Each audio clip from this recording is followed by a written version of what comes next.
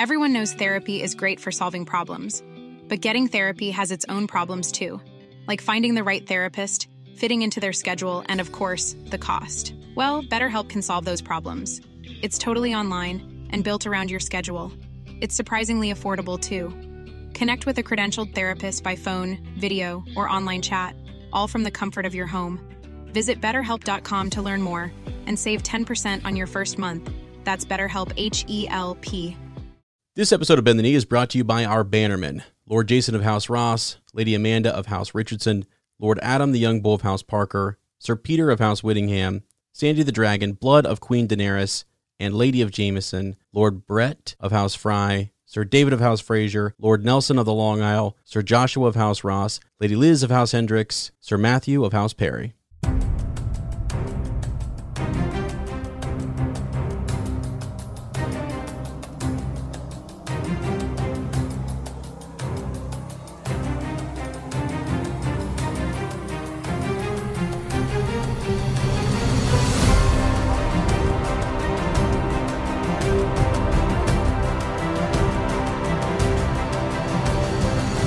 Hello and welcome to Bend the Knee, a Song of Ice and Fire podcast. I am Sir Matt, the Bud Knight.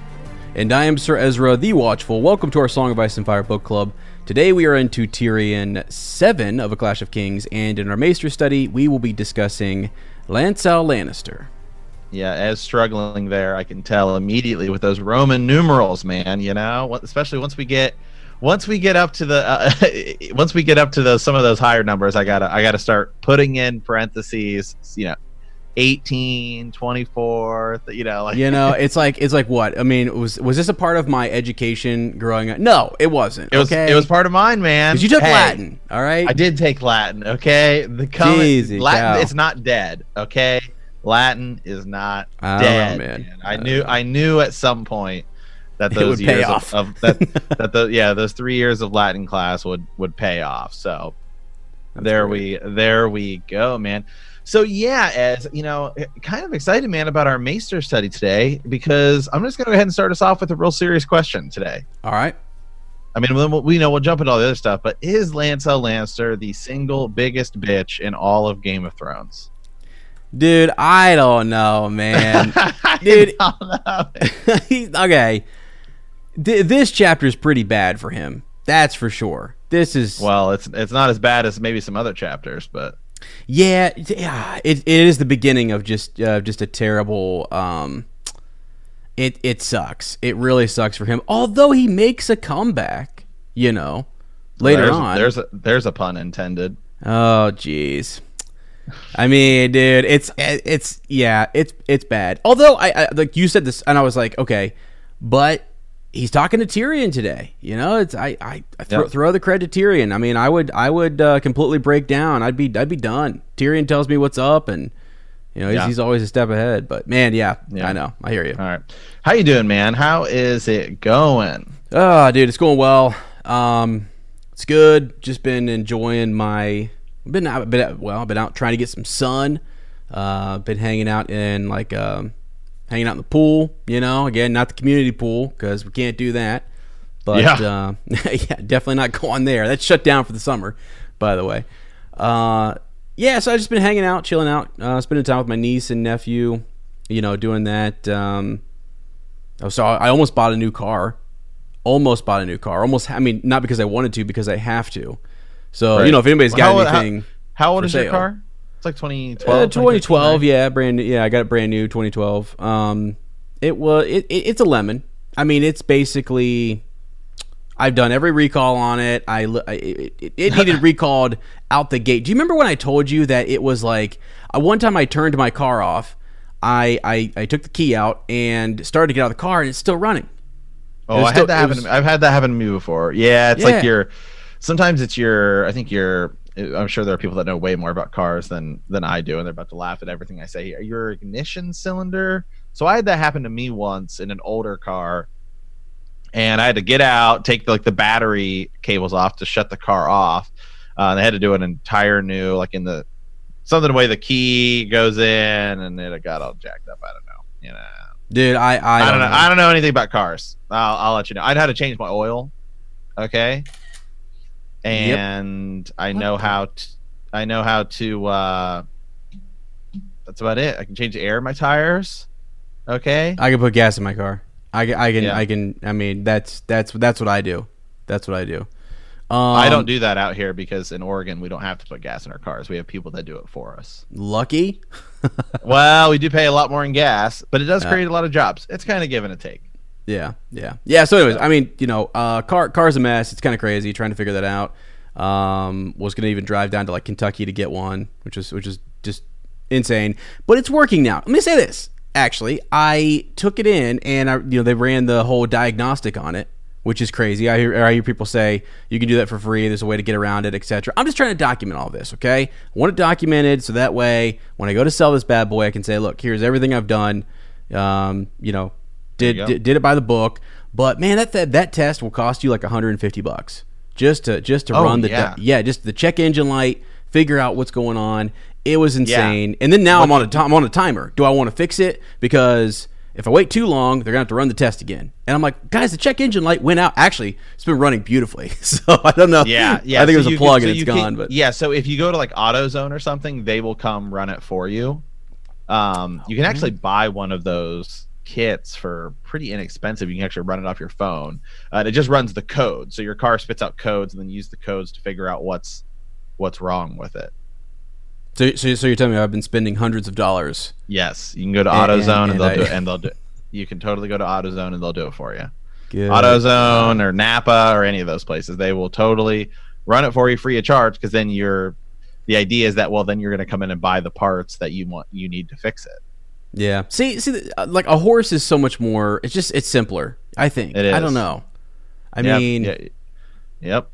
If it gets a flat tire, you just shoot it. So I mean, dude. Oh my god, dude! That's what people do, which is crazy, man. I'm like, what? Nuts. Raj is gonna be so ticked that you said that. Well, I don't think you should, but I'm just saying that's what people do. It's crazy. That is crazy. Well, what I was thinking is that like I treat my car, whenever I see the check engine, and I'm always like talking to my car, sort of like hear me, baby, hold it together, like it's gonna be okay, and I'm trying to like get this thing just back home or to a garage or whatever.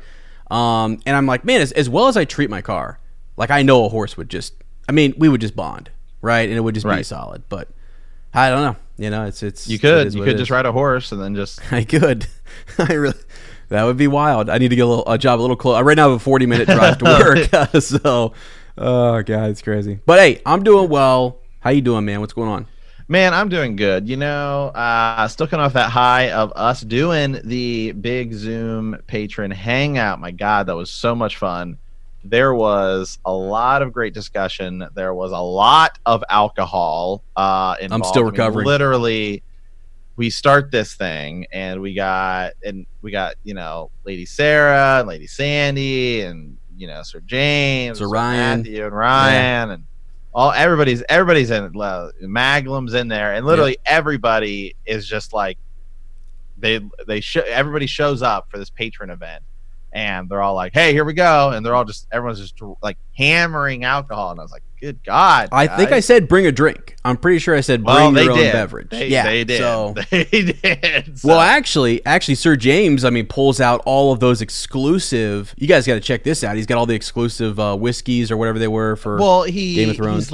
He's like, hey guys, hold on, I'll be right back. And I thought he'd grab like one. No, he grabs all of them and chugs just one. Like. Right, and he's like, I think I just drank half the bottle, and I was like, oh my god, dude, man. That was epic. It was actually epic. I'm not gonna lie. The Zoom chats I think are gonna be like my new favorite thing because Lady Sarah was there and she was like moving around, and then it was just kind of funny to see just fun, everyone, and it was just it was great. I gotta apologize because I was diving into rabbit holes mentally, and no one knew where I was. I wasn't. At one point I just drifted away.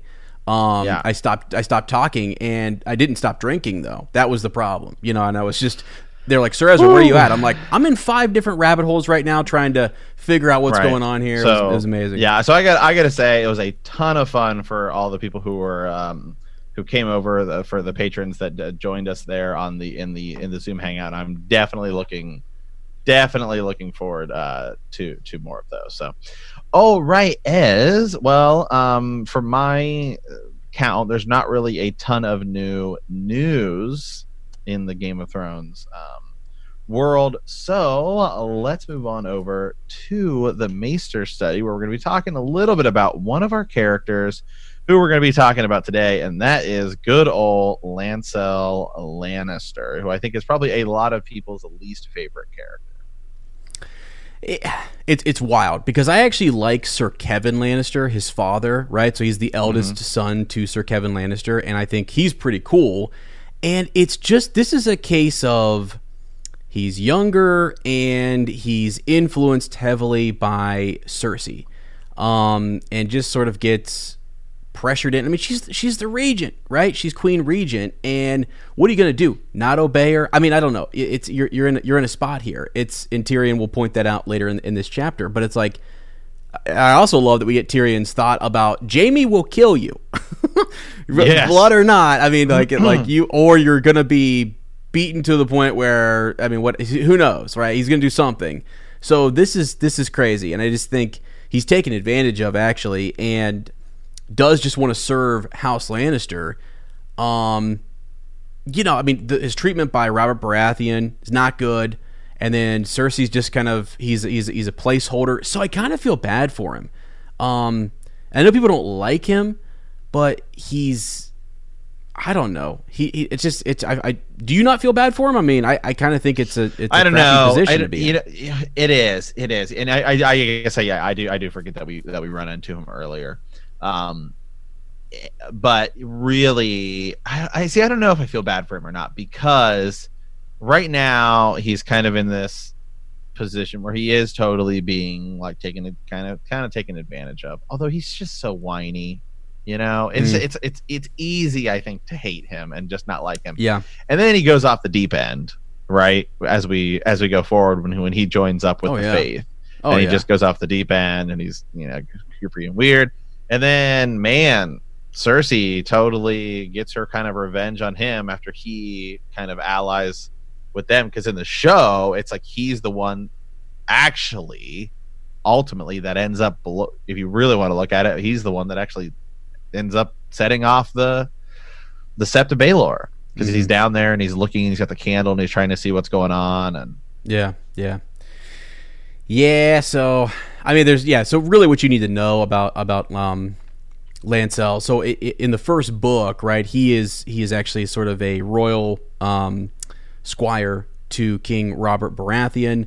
He has another cousin, Tyrek Lannister, who is there as well. And Cersei insisted that he join this royal kind of court, right, when she marries Robert Baratheon. Now, the other thing is that he does closely resemble his cousin Sir Jaime Lannister. So he's much younger, right? He's got this wispy little mustache, sandy hair. I mean, there's differences, but the overall like facial features and stuff and his build, he's put together a lot like Sir Jaime Lannister. So that's pretty awesome, and he admires him too.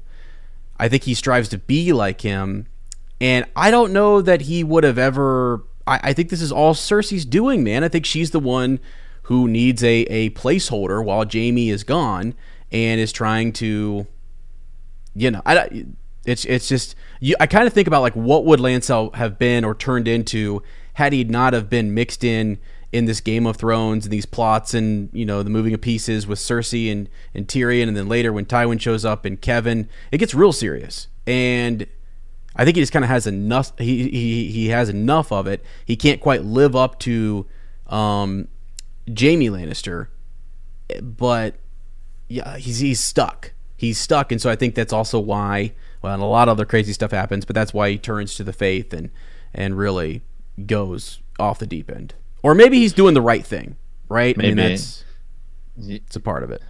Yeah, I'm kind of rewatching the scene. Right, I have the scene pulled up here because I kind of remember exactly how it happened. Because I remember he's like laying on the ground. So it's Cersei has her little birds, right? The little kids, much like Varys does. Well, and I think they're also part of Qyburn's birds as well, right? Like the little kids. They just killed Pycelle, which is different than in the books. They just killed Pycelle. They stabbed him, and now the Lancel is down, and he follows this kid, right? And he's going down under the Sept of Baelor, and he was stabbed, and he's trying to, I think, see what's going on here, and so he ends up seeing, he's like crawling around, and he starts to see, oh, there's a bunch of wildfire and stuff like that, and then he sees, I think, these candles, and he's like crawling towards them and can't put it out in time. Yeah, I can't, man. It's bad. It's real bad. Yeah. That's crazy. His nature in these first two books, though, is one who is striving to be like a great commander, and he wants to be. He wants to be like Jaime Lannister. He maybe even wants to be a part of the Kingsguard, or something, right? He wants to be a big deal. And at the end of this, you'll kind of see the power he's pushing for, and the position that he wants, and the consequences associated with those actions and stuff. So but yeah, the show, man, it's definitely crazy. And we can talk more later about what happens in the book. With his arc, it's one of the. It actually kind of reminds me of Theon a little bit, just in the way he starts off kind of as someone who, even though it's obviously very different, but you know how like Theon has in the show this comeback to where like we hate Theon. First we accept him, and then we start to like we really don't like him that much, and then all of a sudden he gets tortured by Ramsay, and we're like, this is awful, right? And then we start to slowly see him come back and reclaim his name. I in a similar way, Lancel kind of goes through that in the book a little bit, depending on how you view the faith and how you view the Lannisters. So yeah, I think it's interesting, but yeah.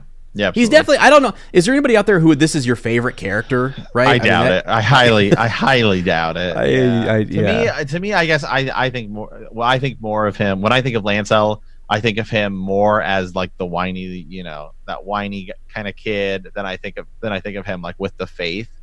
And so that's just because it's kind of like Theon, where they're really more like 2 to 3 different characters, like because their arc is so different. Like.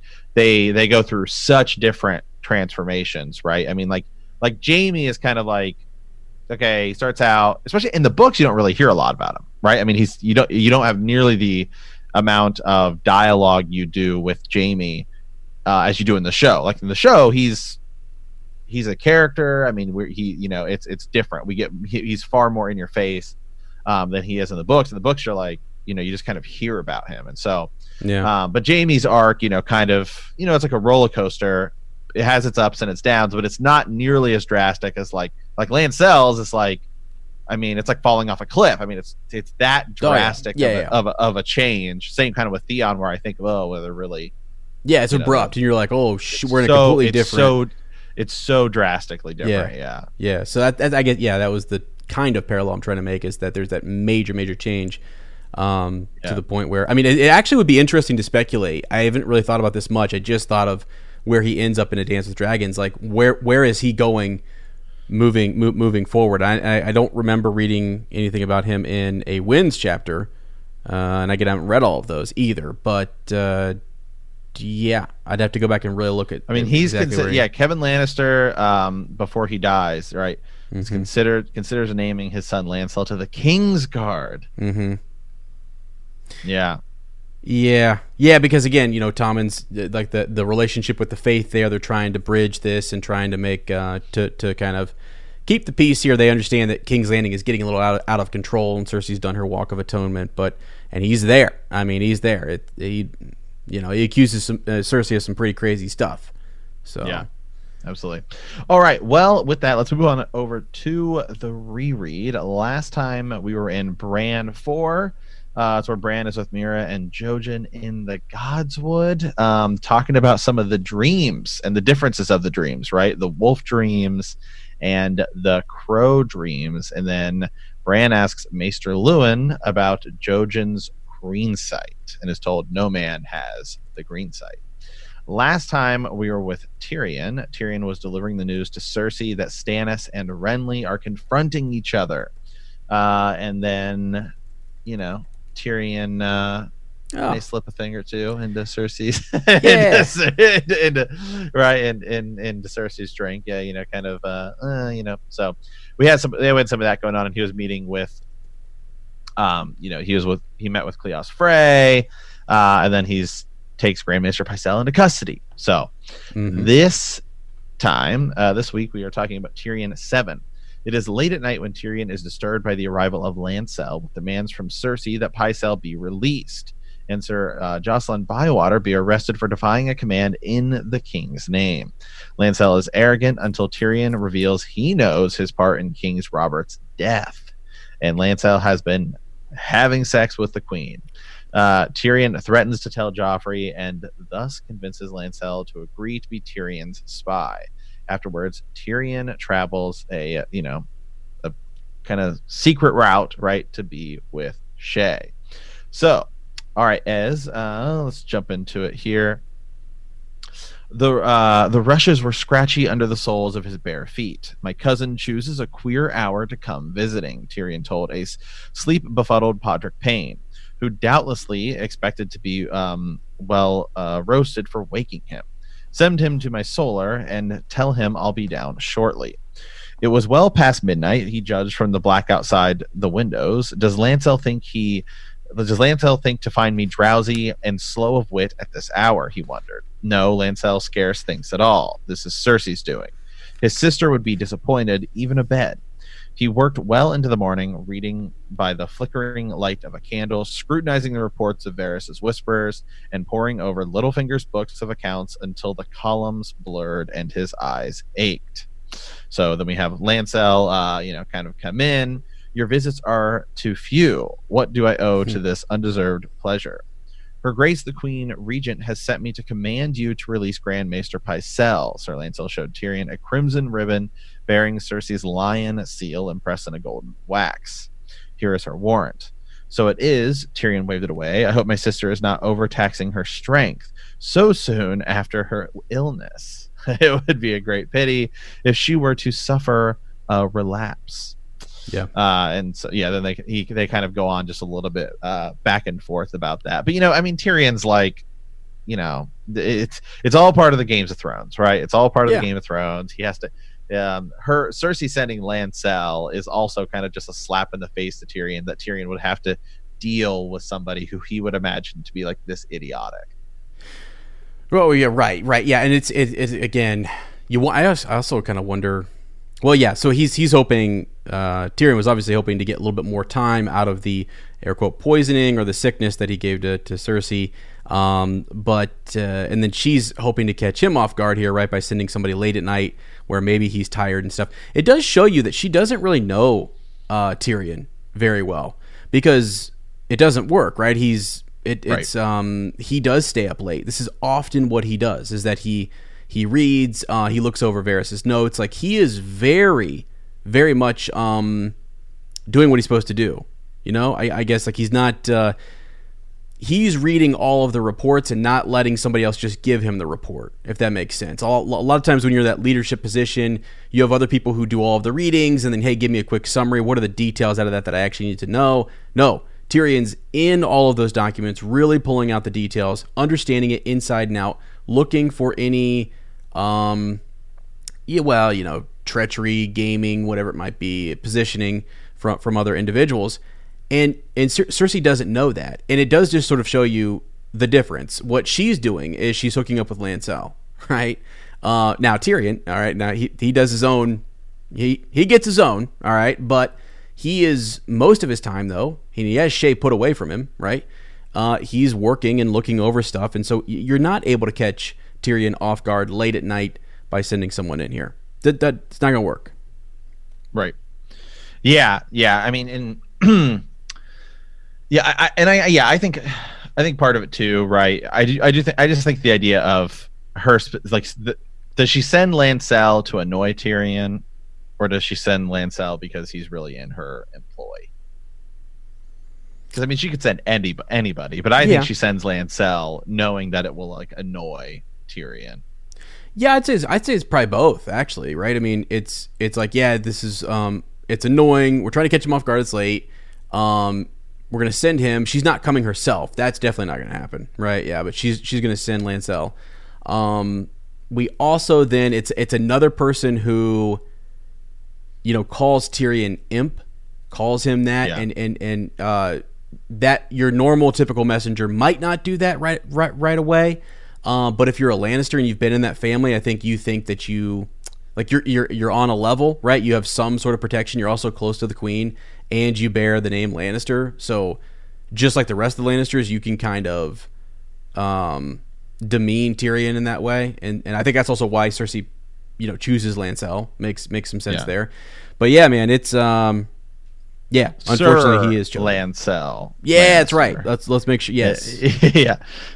I'm on that page here. So, so this is where he's saying that, the queen wants you to release him, right? And they're kind of going back and forth about, well, her grace versus the hand.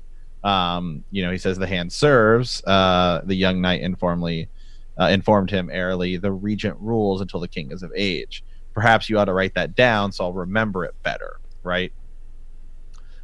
He says, so Tyrion says, let me see here. He says, yes, her grace bids me inform you that Sir Jacelyn Bywater defied a command issued in the king's own name, which means that Cersei has already ordered Bywater to release Pycelle and been rebuffed. I see. She insists that the man be removed from his office and placed under arrest for treason, I warn you. He says, as Tyrion sets his wine cup aside, he says, I'll hear no warnings from you, boy. Sir, Lancel said stiffly, and as he touches his sword, perhaps to remind Tyrion that he wore one, which is like absurd, right? It's just absurd. Lancel, here's Lancel trying to act all big and tough. Right. I think actually what's important there is that Jacelyn Bywater is actually Tyrion's man. In that he can trust him. So the queen tried to get Pycelle released. Said, hey, I'm just going to bypass Tyrion going down here. That guy said no. And so that's a slight, just a little. You can sort of see Tyrion has been about his business. He's been working. He's been setting things up, and he's got people who are his people, right? I mean, at one point it was talked about that Tywin would come in and he would have just taken the whole, small council and said, you're replaced with my loyal, with these individuals. It's even hinted that he would just take their heads, which is a little extreme. I don't think he would. But Tyrion is trying to keep everyone in place, let them do their duty, and if I need to, Slint, he's out, right? We got rid of him, and then we're going to replace him with somebody else. And the people that we are replacing are Tyrion's people. And there you see that Cersei is kind of she's met a wall, so now she has to approach him either herself or she's going to send Lancel. And it was a bad idea to send him because it is a bad idea. Essentially, Tyrion turns him and says, you're going to do what I say.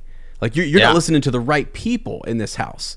And you don't know what you're up against here. I know what you've done, right? So... Right. Yeah. So right here, though, he I do want to point out, he says, have a care how you speak to me, imp. Right. Just as you said, because he is somebody that will say that to him. Right. He says, doubtless he meant to sound threatening, but that absurd wisp of a mustache ruined the effect. Right. So Tyrion's, just thinking, what an idiot. This guy is what Tyrion's thinking. He says, oh, unhand your sword. One cry from me and Shagga will burst in and kill you with an axe, not a wineskin. He says, well, I'm a knight. So I've noted, right? He says, so tell me, did Cersei have you knighted before or after she took you into her bed? Dang. Well, checkmate right there. Yeah. And then this is real interesting. The flicker in Lancel's green eyes. So if you want to take that, because that's the last thing he sees. Okay. Go watch Game of Thrones. I just pulled up the clip. The last thing we see is literally a flicker of light in Lancel's eyes before the Sept of Baelor blows up. Dang, dude! Not saying that that's the level Degur is writing, but hold on a second, though. Is it? It might be. Holy cow, dude! And it's green eyes, green flame. So I'm just saying, it's kind of interesting. Flicker. So yeah. He says, with all the admission Tyrion needed, Severus told it true. well, no one can ever claim that my sister does not love her family. There we go. Yeah. So yeah, well, several nods there that, the wineskin, right? Understanding what happened with he shows that, hey, I have insight on what you did with King Robert. I also have recognized that after that took place, all of a sudden you are now knighted, right? You've gotten your knighthood. Yeah, and I'm noting that you are sleeping with my sister. Bang, there it is. Like, done. Those are some pretty big offenses, right? Like if Tyrion wanted to, so look at what he imprisoned Pycelle for.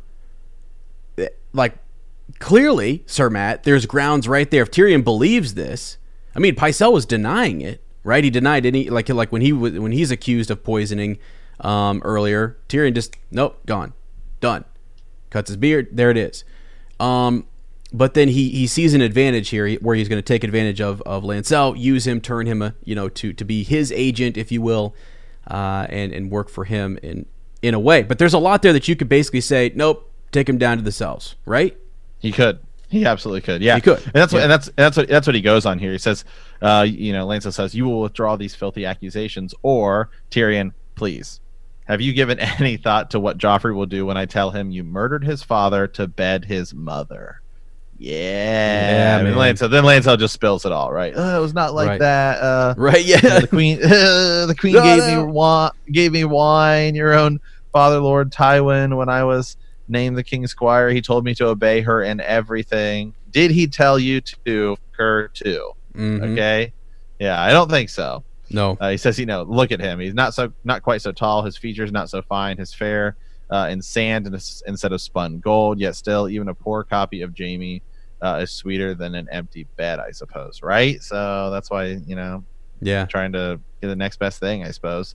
He says, I only did as I was bid. Right. And Tyrion hated every bit of it. Did you? Right. Like, I'm sure that's what you'd have me believe. Right. Yeah. Yes. Yeah. Yeah. A high place at court, knighthood, my sister's legs opening for you at night. Oh, yes. It must have been terrible for you. Yeah. I mean, it is weird. It is a little weird. I think once I'm going to be. You mean somebody hooking up with their net with their, I guess. Well, I mean, come on. It's Game of Thrones. Yeah, nothing's weird. Where it's all normal. No, it's like, for him, though, this is an opportunity. It just sucks. It's like, I don't think this is how Sir Kevin wants him to gain his knighthood, right? I don't think it's how he wanted to gain it. Yeah. Right? Yeah. It does it, if you admire Sir Jaime Lannister, like, he gets it the right way. Regardless of what you think about him, everyone who like admires him and a lot of people want to throw shade his way, but he is one of those individuals who, with Sir Barristan Selmy, one of those last individuals who were around great members when the Kingsguard was great. And even though the only bad mark Jaime has against him really is that he killed his king, and he killed his king for the realm, friends. Let me remind people what he did there. I know we're talking about Lancel, but this is a guy who wants to be like that, and it's unfortunate that the image that's painted of Jaime Lannister is what we see here now. But think about, like, during the reign of the, just in those last couple of years there with the Mad King, like how awesome that is. Like, he's such an epic guy. No one's better. I mean, Jaime Lannister is a boss, absolute boss. And to see Lancel doing this is, if I'm thinking from the perspective of Kevin Lannister, right? Like, you're trying to gain your knighthood, and you're getting caught up in all of this, and it's freaking Cersei, man. It is just. What's he supposed to do? That's right. What is he supposed to do? I mean, it is sort of a perfect storm kind of thing. Right. Where, I'm supposed to do everything that they say. There's some pressure here. Okay, there are a lot of benefits to it. So he's just impressionable, and that's why I say, like, if Jaime's not captured, right, and he's there, he goes on. He was a squire. Maybe he's picked up by somebody else and really gets some actual experience. Training. Yeah. Yeah, I mean, it's kind of a joke position to be I mean, it's not supposed to be. Like, you squire for the king, that was a big deal, right? If you're a squire for even the prince, like Rhaegar and stuff, and that was a huge deal. But for Robert Baratheon, it's kind of just turned into, it's a joke. It's the guy who's pouring your wine, and so Anyway, So Tyrion, he basically just says, like, hey, all right. Well, the king's gonna want to hear this, and then he kind of is like, he falls on his knees. He's like, I beg you, don't do anything. And basically, this is when Tyrion says, okay, well, that's fine then. Yeah, it's fine. I can think of some things we can do, and if you're willing to do anything. And so obey her in every way, right? Yeah, stay close to her side, keep her trust, pleasure her as often as she requires it. No one ever needs to know, so long as you keep faith with me. I want to know what Cersei is doing, where she goes, who she sees, what they talk of, what plans she is hatching, and you will be the one to tell me. So he said, tells him to rise, drink to our understanding, I promise, and there are no boars in the castle that I know of. So he kind of drinks. And that's really kind of that's really kind of the end of that. And he's like, oh yeah, and I'll give her Pycelle too. That's fine. Yeah, no big deal. Yeah, and then even talking about the guard that refused him. Yeah, he's like, you got this. You can win. Like, I mean, that's also got to be. Does Cersei really have this much faith in Lancel? Like, when he comes back to her, right? You've got to be raising an eyebrow, thinking, that was that easy. He seems different, or he seems weird. Yeah. Like, I don't see Lancel Lannister as having a good poker face either. Well, yeah, no, and even if he does, it's just sort of like the fact that you think that you got to know something's up. Like, Cersei's got to be thinking, okay, that did not go. I got everything I wanted. I got everything. I'd also say if you're Lancel, this is kind of how dumb he is. I mean, if I'm Lancel Lannister, I would go back to Cersei and tell her everything that happened in that meeting, because who's Joffrey more likely to believe? Do you think if Tyrion went to no, yeah, if Tyrion goes to Joffrey and says, hey, Lancel's sleeping with your mother, do you think he's going to believe him? Especially if Cersei says, what a lie. No, I mean, that'd be the end of it. No, they've always dissed on Tyrion. I know. Tyrion's smart enough to know that Lancel is dumb enough not to go back to Cersei and explain it all to her. So, I mean, that's something else you got. The other crazy thing is, I have to imagine in that situation that they're thinking in the back of their mind, Tywin is out there, and there will be a day where Tywin shows up here, and he's going to see through everyone's plots and schemes, and it is not going to Joffrey's nothing. Joffrey is nothing, and then I love the show. The show does such a good job of showing Tywin putting Joffrey in his place. You know what I mean? God, it's so good. Yeah, it's good. So, but yeah, that's pretty much how that portion of it wraps up, and he's going to send it back. He then just kind of tells her, it would be obviously pretty stupid, right, if Cersei were to somehow become pregnant. So just be careful there too. Right, that'd be bad. Yeah, and there's the quick reference to Jaime. It's really, if this is found out, it's whether or not Cersei is going to kill you to keep Jaime from finding out, or if Jaime's going to come back and just cut you down out of jealous rage. Right. Once this is all out in the open.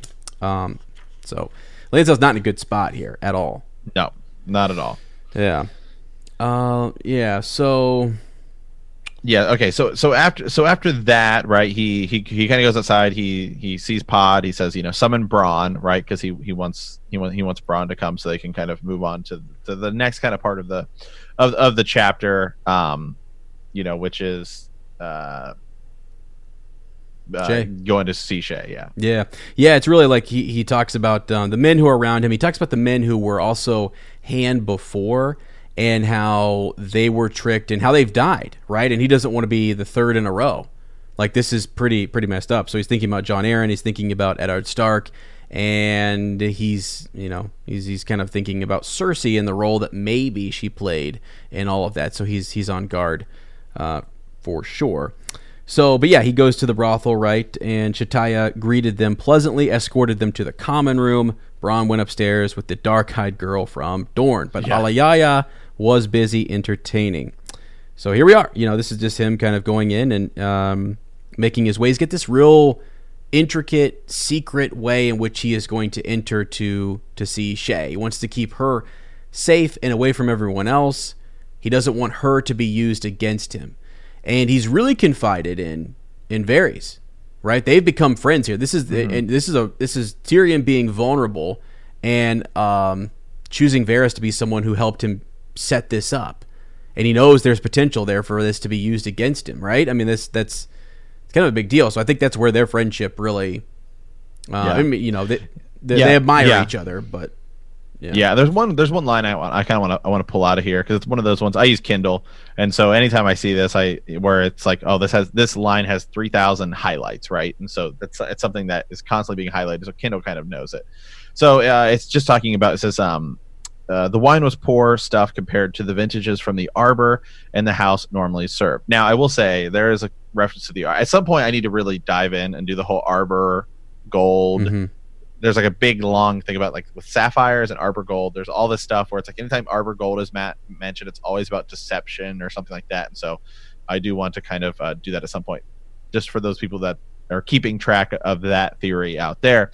But just continuing on. You must forgive us, my lord, Shataya says. I cannot find good wine at any price of late. You are not alone in that, I fear. Shataya commiserated with him a moment, then excused herself and glided off. A handsome woman, Tyrion reflected as he watched her go. He had seldom seen such elegance and dignity in a whore, though to be sure, she saw herself more as kind of a priestess. Perhaps that is the secret. It's not what we do so much as why we do it. Somehow that thought comforted him. And it's just such a good Tyrion line, right? Perhaps that is the secret. It's not what we do so much as why we do it. It's just, it's there's that book, right, where it's nothing but Tyrion quotes, and I'm sure that line is in there. Tyrion he does always have these really kind of just poetic, like good lines, you know, I drink and I know things, and all of these kind of lines that are just in Tyrion chapters. Yeah, I mean, it's almost like when you compare people in similar roles or positions, you're in the Kingsguard, but why are you there? Or you're a red priest or priestess, but why are you a part of that priesthood? You're in a whorehouse, right? But you're more like a priestess. So why are you there? And it's more about why we're doing what we're doing. That's cool. That's cool, actually. That's Tyrion. I mean, that shows us that is one of those reasons why we love him so much, and we think he's about these things for the right reason. Despite all of the people who have called him names and who have treated him poorly and all that kind of stuff, Tyrion still seems to be a good guy, and he doesn't let that get him down. He still works for the better good of the realm and for people, and even the same people who would mock him as he went down, as he walked through or was carried through King's Landing. It's what makes us like him so much, really. Yeah, absolutely. That's good. That's a good one. Okay, so really after that is when they another whore comes in. She tries to kind of start hooking up with Tyrion. Dancing, kind of, yeah. He does, and he pushes her off, right? He does. Tysha is brought up, though. Tysha is brought up in this chapter. He says, he says as he left the stable on his piebald bleeding, Tyrion heard the sound of music drifting over the rooftops. It was pleasant to think of that men still sang, even in the midst of butchery and famine. Remembered notes filled his head, and for a moment he could almost hear Tysha as she'd sung to him half a lifetime ago. He brined up to listen. The tune was wrong, and the words too faint to hear. A different song then. His sweet, innocent Tysha had been a lie start to finish. Only a whore his brother Jaime had hired to make him a man. I'm free of Tysha now, he thought. She's haunted me half my life, but I don't need her anymore. No more than I need Alyaya or Dancy or Mari or the hundreds like them I've bedded with over the years. I have Shae now. Shae. Gosh, God dang it, Tyrion. Man, dude. You are still... He's like in love, man. He loves Shae. He is in love with Shae. It's just wild. It is wild. I mean, so heartbreaking. It's kind of like when you see like a buddy who is like... This girl is not, she's not into you, man. She like, you've got to, I don't know. Guy, girl, doesn't matter. You see a friend who is seemingly in love with someone, and it's like, man, you just know they're all kinds of wrong for that person. Yeah, all kinds of wrong, or there's some other motivation. Advantage. Yeah, and it's just like, although it's very hard to tell with Shay, you wouldn't know that, and that's the thing, right? You never let that person know that that's what it's about, and that's why you're there. And it's also, Shay is really just such a crazy mystery to me still. She is, which is crazy. It is because you would imagine that we would know all the details of Shay, and we don't. Yeah. No, yeah, that honestly should serve as some kind of a thing, because with Tywin being gone, right, even where we're at in Dance of Dragons, that I think should almost always be an indicator, unless we're going to find out something later. Mm-hmm. I don't think we'll ever know how she showed up in that camp. Was she hired from Tywin from the start? Right. Was it all a big ruse? Was it? And I don't think we're ever going to find out. No, we're never going to know. That is the thing. I think one thing that the show has taught me, season 8, even though, again, poor execution, despite all that kind of stuff, whatever, is that there are storylines, there are threads that are going to end, but we're not going to have any idea all of the dynamics behind them or what happened. We're going to be guessing clear up until the end. I mean, I'm going to be guessing about, like, why was Shay, and what George does is it's as simple as, this is what she does, and this is who she is, and she wanted to get closer and to live this life. Maybe she thought, it's like what was her end goal here? What is the actual end goal for Shay? So, and I don't think we're ever going to find it out, and that's just a part of how he writes, and that's something we're going to be. It's not really bittersweet. It's just something that's just like, it's just over, thread done. No conclusion. So. Yeah. Well, really, I mean, that's almost kind of the end of the chapter. I mean, because he just ends up going. He meets up with Shay, and then he's just talking about Bound Chicka Wow Wow. Why he's so much in love with her, man. I mean, yeah. No, that's pretty much it. This is no dream. It is real. All of it. He thought the wars, the intrigues, the great bloody game, and me in the center of it. Me, the dwarf, the monster, the one they scorned and laughed at, but now I'll hold it all. The power, the city, the girl. This is all I was made for, and God's forgive me, but I do love it, and her. God's forgive me. Yeah. Tyrion. Yeah. What's funny is that, so obviously we skipped two paragraphs there at the end, and we were talking in the Zoom chat about that. I think you brought up to some of our bannermen, sort of like, remember when because we were talking about this chapter and how just like this chapter reminds me, when you get to the end of it, it's like a romance novel. I mean, it's just like you feel like you pulled one of those books off the shelf. And remember, we used to do that. We used to go to Walmart, we'd pull off a romance novel and start reading. It was so funny. Yeah, when we were in high school, Ez and I would go. We thought it was funny. I mean, us and our friends. Yeah, we go to the book section because we were like small town, Ohio.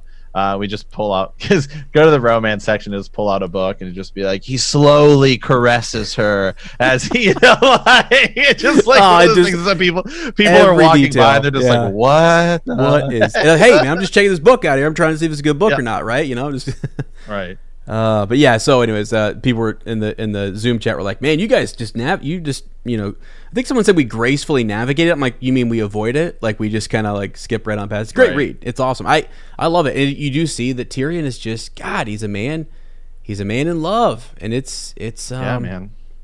Yeah. So I don't know. Will he? Yeah. Well, we can save. I would love to eventually go into a Tyrion Winds of Winter kind of some thoughts with you later. I think we'll save that, because I have a lot about like his arc and what he learns here, right? Tysha, and then now you've got Shay. It's like, is he ever going to learn? Does he ever learn? Does he? So yeah. All that. Okay. Well, as I know, I think we're going to be doing that our Ravens Nest here soon, because we have gotten a lot of ravens. And we're ready to go. One of the ones I know that we're going to talk about, and I just want to pull it up here. We talked about this on our Patreon episode, so we don't really have to go over it again, but just some food for thought here. Okay. Lady Sarah sent us a theory that I have, never seen anyone on Reddit or anywhere ever talk about. It is almost so in your face that when I read this and then I looked up like two small details, Ez and I were literally stopped what we were doing. We were working on another project. It's called The Matt and Ez Show, by the way. You guys can go check that out. It's cool. It's our comedy podcast, and just get that in there. Put that in there. Yeah, I got to plug it in there. But anyway, we were literally like mid workflow, and we're like, hold on a second. I was like, Ez, stop everything. We got to look into this. So I just going to kind of read it, just briefly talk about it. But we did a big, huge kind of breakdown on our Patreon episode, so you guys can definitely go check it out there. She says, "Hello, good sirs. I keep getting this nagging feeling that there's a lot of Dornish folk that ended up somewhere north. Let's chit chat about Luwin Martell and Maester Luwin, shall we? Maester Luwin shows up in Winterfell to take over for the Shader Maester Wallace, who died in or around 283 AC. Luwin Martell dies on the Trident in 283. Does George understand the black holes that we end up in? For the seven sakes, Jon Arryn himself brought Luwin's bones back to Sunspear in the same fashion as Ned did for Sir Arthur Dayne, who we know is, could be Qhorin Halfhand, right? Mm-hmm. So there you go. That just adds to one other person who's up there in this grand, almost northern Jon Snow identity crisis conspiracy, right? You'd have Ned Stark, you'd have possibly the Rhaegar as Mance Rayder theory, Qhorin Halfhand as Arthur Dayne, Oswald or Gerald Hightower as Tormund Giantsbane, and then Luwin Martell as Maester Luwin. It's just it's the crazy thing for me, right, with this whole thing was the dates. As we were like, hold on a second. So Maester Luwin shows up in 283, right? Now, in the books, I was looking, and I don't think there's really anything described kind of about his appearance except that he's old, right? Like he has kind of white hair. He is an old Luwin Martell is Dornish, right? But that doesn't necessarily mean that he is going to have like kind of a darker skin complexion. And of course, once you get a little bit older, you've been living in the north, right? You're not going to be as tan, right? I mean, so you're a lot older. It's just really interesting, man. It's a totally interesting theory to kind of dive in, and I can't find anything else about it. And the fact that both their names are literally Luwin. I mean, oh my, come on. Yeah, Luwin. Maester Luwin showing up in 283, and then Luwin Martell dying same time. Right. Yeah, that is wild. I would love for people to if take that thought and look at those dates. Maester Luwin Martell. Look at the comparison and see what you think. We were even talking in the Zoom chat just a little bit, not to spoil this entirely, but I think Sir Ryan brought up that it was a Corbray who, I think it was Sir Lyn, right, who ends up slaying Luwin Martell, but that was a loyal Targaryen guy who was turned by Jon Arryn. Yeah. And so if you have a loyalist who's facing down a member of the Kingsguard, right? And perhaps there is sort of I threw it up to sort of a when Narcissa in, I think that's her name, in Harry Potter goes over and, is Harry Potter dead? Yeah, he's dead, right? But no, really he wasn't. So did some of that go on maybe? Because I was trying to figure out how to like kind of make that work. I was also really intoxicated during that conversation. But you know something else that's interesting is that Maester Luwin has a Valyrian steel chain, which not a lot of other maesters have. Mm-hmm. Well, it's because not a lot of people have access to Valyrian steel, but who would? Oh, perhaps somebody of one of the great houses who is also a member of the Kingsguard. Luwin Martell also is known to have a paramour, which is interesting, and all the other Kingsguard know about it. It's like, it is what it is.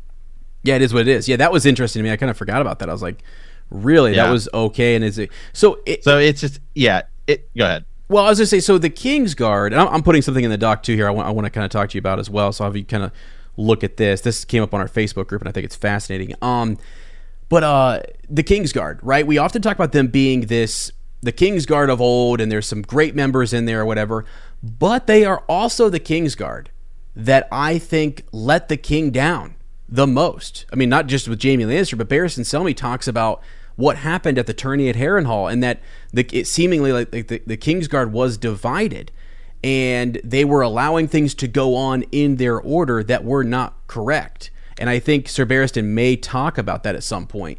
Like, although they are much nobler and they were great, we see these cracks in their armor or in their image that are really kind of fascinating. And that's one I always miss. Like Loin Martell, I don't think about him very often. And so it was kind of neat to do a dive down there and think about that. So yeah. Now, I do. I think we got a bit of time here, so I want to read this. Actually, this is a right comment. Ahead, man. Yeah, this came up in our Facebook group. Sir Patrick Forbes sent us this, and I thought it was interesting. I've not read it entirely. I was glancing over it just the other day, came back to it today, and so I thought I would look at it. This is kind of a follow-up to last week's episode where we talked about the winged wolf. Okay, so here it is.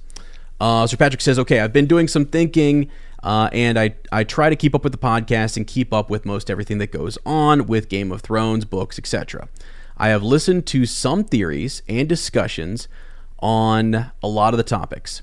Of course, some things I may have missed and or have not read or seen. And I'll just stop right there and say, we were talking in the Zoom chat, it is impossible to kind of to remember all of those things. Like some of these lines that like we are zeroing in on, the flicker, like we said today, like the green flicker in Lancel's eyes, right? Maybe it's nothing, right? The bells reference with Dany, maybe that's nothing, although I think it's something, right? But there's just too much. There's so much detail. It's such a huge series. So Sir Patrick, if you're even keeping track of half of it, you're doing better than I am. So this is great. As regards to the most recent podcast, this is episode 102, Bran 4. Sir Ezra states that the Reeds came to Winterfell to find the winged wolf. Now, most everyone here knows from the books, Bran has the three-eyed crow dreams, and so forth and so on. But as I am listening to the discussion, both Matt and Ezra start the discussion of the misinterpretation of dreams. So we were talking about how I even went as far as to say even visions. So Jojen, Melisandre, etc. Right? They have these misinterpretations on what they're seeing, and we even talked about Dunk and Egg a little bit, right? So Matt, we were talking about Darren, right? Yes, that was his name. I think it was his name. Yeah, yeah, with Dunk. So this got me thinking that maybe that is what it's supposed to be. That Gurm wrote, if to carry this arc where we find out later it's all been wrong. So I think he's saying there like I was kind of hinting at that what we see on the surface and the way the arc is headed. I was actually kind of saying that I think Jojen is not a reliable person. Like that his interpretation of events and dreams might not be something that we need to just accept and just say, yep, he got Bran, that's the right guy. And Sir Patrick's on this, so I'm going to keep going here. He says all this maybe is in plain sight. So now for my rabbit hole. Okay, so as of this point in the books, we do not know what the ending looks like and or what happens, in the books, right? Winds of Winter, so on. We have no idea. But going off the show, we know how it ends and what some of the big revelations are. And this is pretty cool. He's right. There's potential for what we see in the show to actually be a reality in the books. So what if it is simple and maybe it's Jon Snow, the winged wolf? I'm going to stop right there for a second just to summarize. He is a wolf, right? Who is also, who also has wings. He is Stark and Targaryen. He also in the show is a wolf who is flying on a dragon, right? So I thought I was kind of like, yeah, right. So is Jon? So his big rabbit hole here is that Jon Snow maybe is the winged wolf that Jojen was looking for, and by mistake finds Bran. Because if one of the things Gurm asked the writers of the show when they first met is if they read the books, and he asked who is Jon's parents, which we know R plus L equals J. For them to do the show, then I would think it would be more important than the show more important than the show didn't make it. Okay, so basically that's a bigger deal, right? Right. It doesn't seem to be as big of a deal that R plus L equals J, but that seems to be in the writing that it's everything. That's going to be like a big factor here. Even though Bran is that first point of view that we read, and we learn a lot about him and his arc is very important. It all could be kind of a throw off here when you think of the Winged Wolf. Okay, for them to do the show, gotcha. Okay, that being said, both Matt and Ezra talk about Jon's warging, possibly into Ghost and that sort of thing. So what if it is misinterpreted and Jon is the Winged Wolf? My reasoning is also the conversation that Jojen has with Bran. That when Jojen had the green dreams about the Winged Wolf, he went to his father, Halland, and told him. Halland then sends them to Winterfell, maybe not telling them the promise that he was given by Ned, but with the intent for them to find Jon. I have not read anywhere where Ned let the North know that Jon took the Black. In the chapter, Jojen says ravens cannot find Greywater, and I said, interesting that a three-eyed crow can find it, but that ravens can't find. Right? So Halland only knows that Ned took Jon to Winterfell. So think about this, right? Halland Reed maybe believes Jon Snow is there. Okay, he doesn't actually have any communication as to that his son is going to take the Black, right? Unless you send a writer or something, like who's keeping Halland Reed up to date on things? So Halland only knows that Ned took Jon to Winterfell and has been there since Ned and Halland spoke last. So this is where Jon should be. Also in Jon's chapters, he has the same dreams that Bran has inside of Summer, but in Ghost. Now this may be me just overthinking, but what the hell? So this could be a theory or a thread that can be changed because I haven't read or have I risked. Yeah, it kind of just says, or have I missed or have I misread something? You guys let me know. And there's a bunch of commenting down below. But so the gist of that is that when Jojen is showing up looking for the Winged Wolf and lands on Bran because of his abilities, it may not be actually who he was looking for, and that may not be right. And it makes a lot of sense that the Winged Wolf would be someone who has a dragon wings and is Jon. I don't know why I actually think I've read this long ago, but it's great. Well, Jon is also Crow, in that he is he's in the Night's Watch. So and so then he just gets there, and it happens to be Bran. And maybe he was he's sent. And again. So let me ask you this question, and then that also goes into a difference between the difference of possibly the Winged Wolf and Three-Eyed Crow / Raven, right? Yes, and that's because Bran has his first Raven, Three-Eyed Crow dream, well before Mira and them show up. Well before. He does have that type of a dream, but Jon would be essentially a Winged Wolf from the get-go. Yeah. Yes. 100%. That's a really good. But it's not until they find the dire wolves that things start getting set in motion. Yeah. So I just think it's pretty. Still there's a mystery. How did those wolves get there? I know. We still don't know. Right. We've wondered. For a long time. Well. So to me, I just say, I've always been, anytime I hear in Reddit or anywhere else, a YouTube, whatever, video or other people in our group talking about Jojen and talking about the Three-Eyed Crow, and I know people, I go on and on about it, and I talk about Bloodraven and what's happening there, the last Green Seer, the difference between the two. I think Jojen is shocked at the end, and I think he is confused because...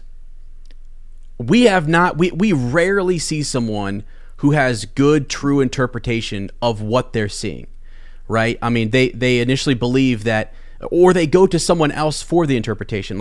So Jojen goes to his father, Halland Reed, who says, you need to go to Winterfell, but without much direction. Does he say to seek out who? It doesn't really Bran say, Stark. right? Right, yeah. Right. Is it and actually, remember when the chapter we're discussing, it's like Jojen gets there and he's got Rickon and Bran. He's got to figure out who is it that I'm looking for? Who's displaying more of their abilities? Bran. Okay? And that's who he latches onto. Had Jon have been there as well, it's just sort of like So that I just think it's fascinating. Actually, I don't really know. I don't really have any answers for it or anything, but I just think we got to be careful about how much we believe these dreamers or these visionaries and sort of their prophetic thoughts, and just accepting them and saying, yeah, that must be it. We found the winged wolf. It's Bran, and we're moving forward.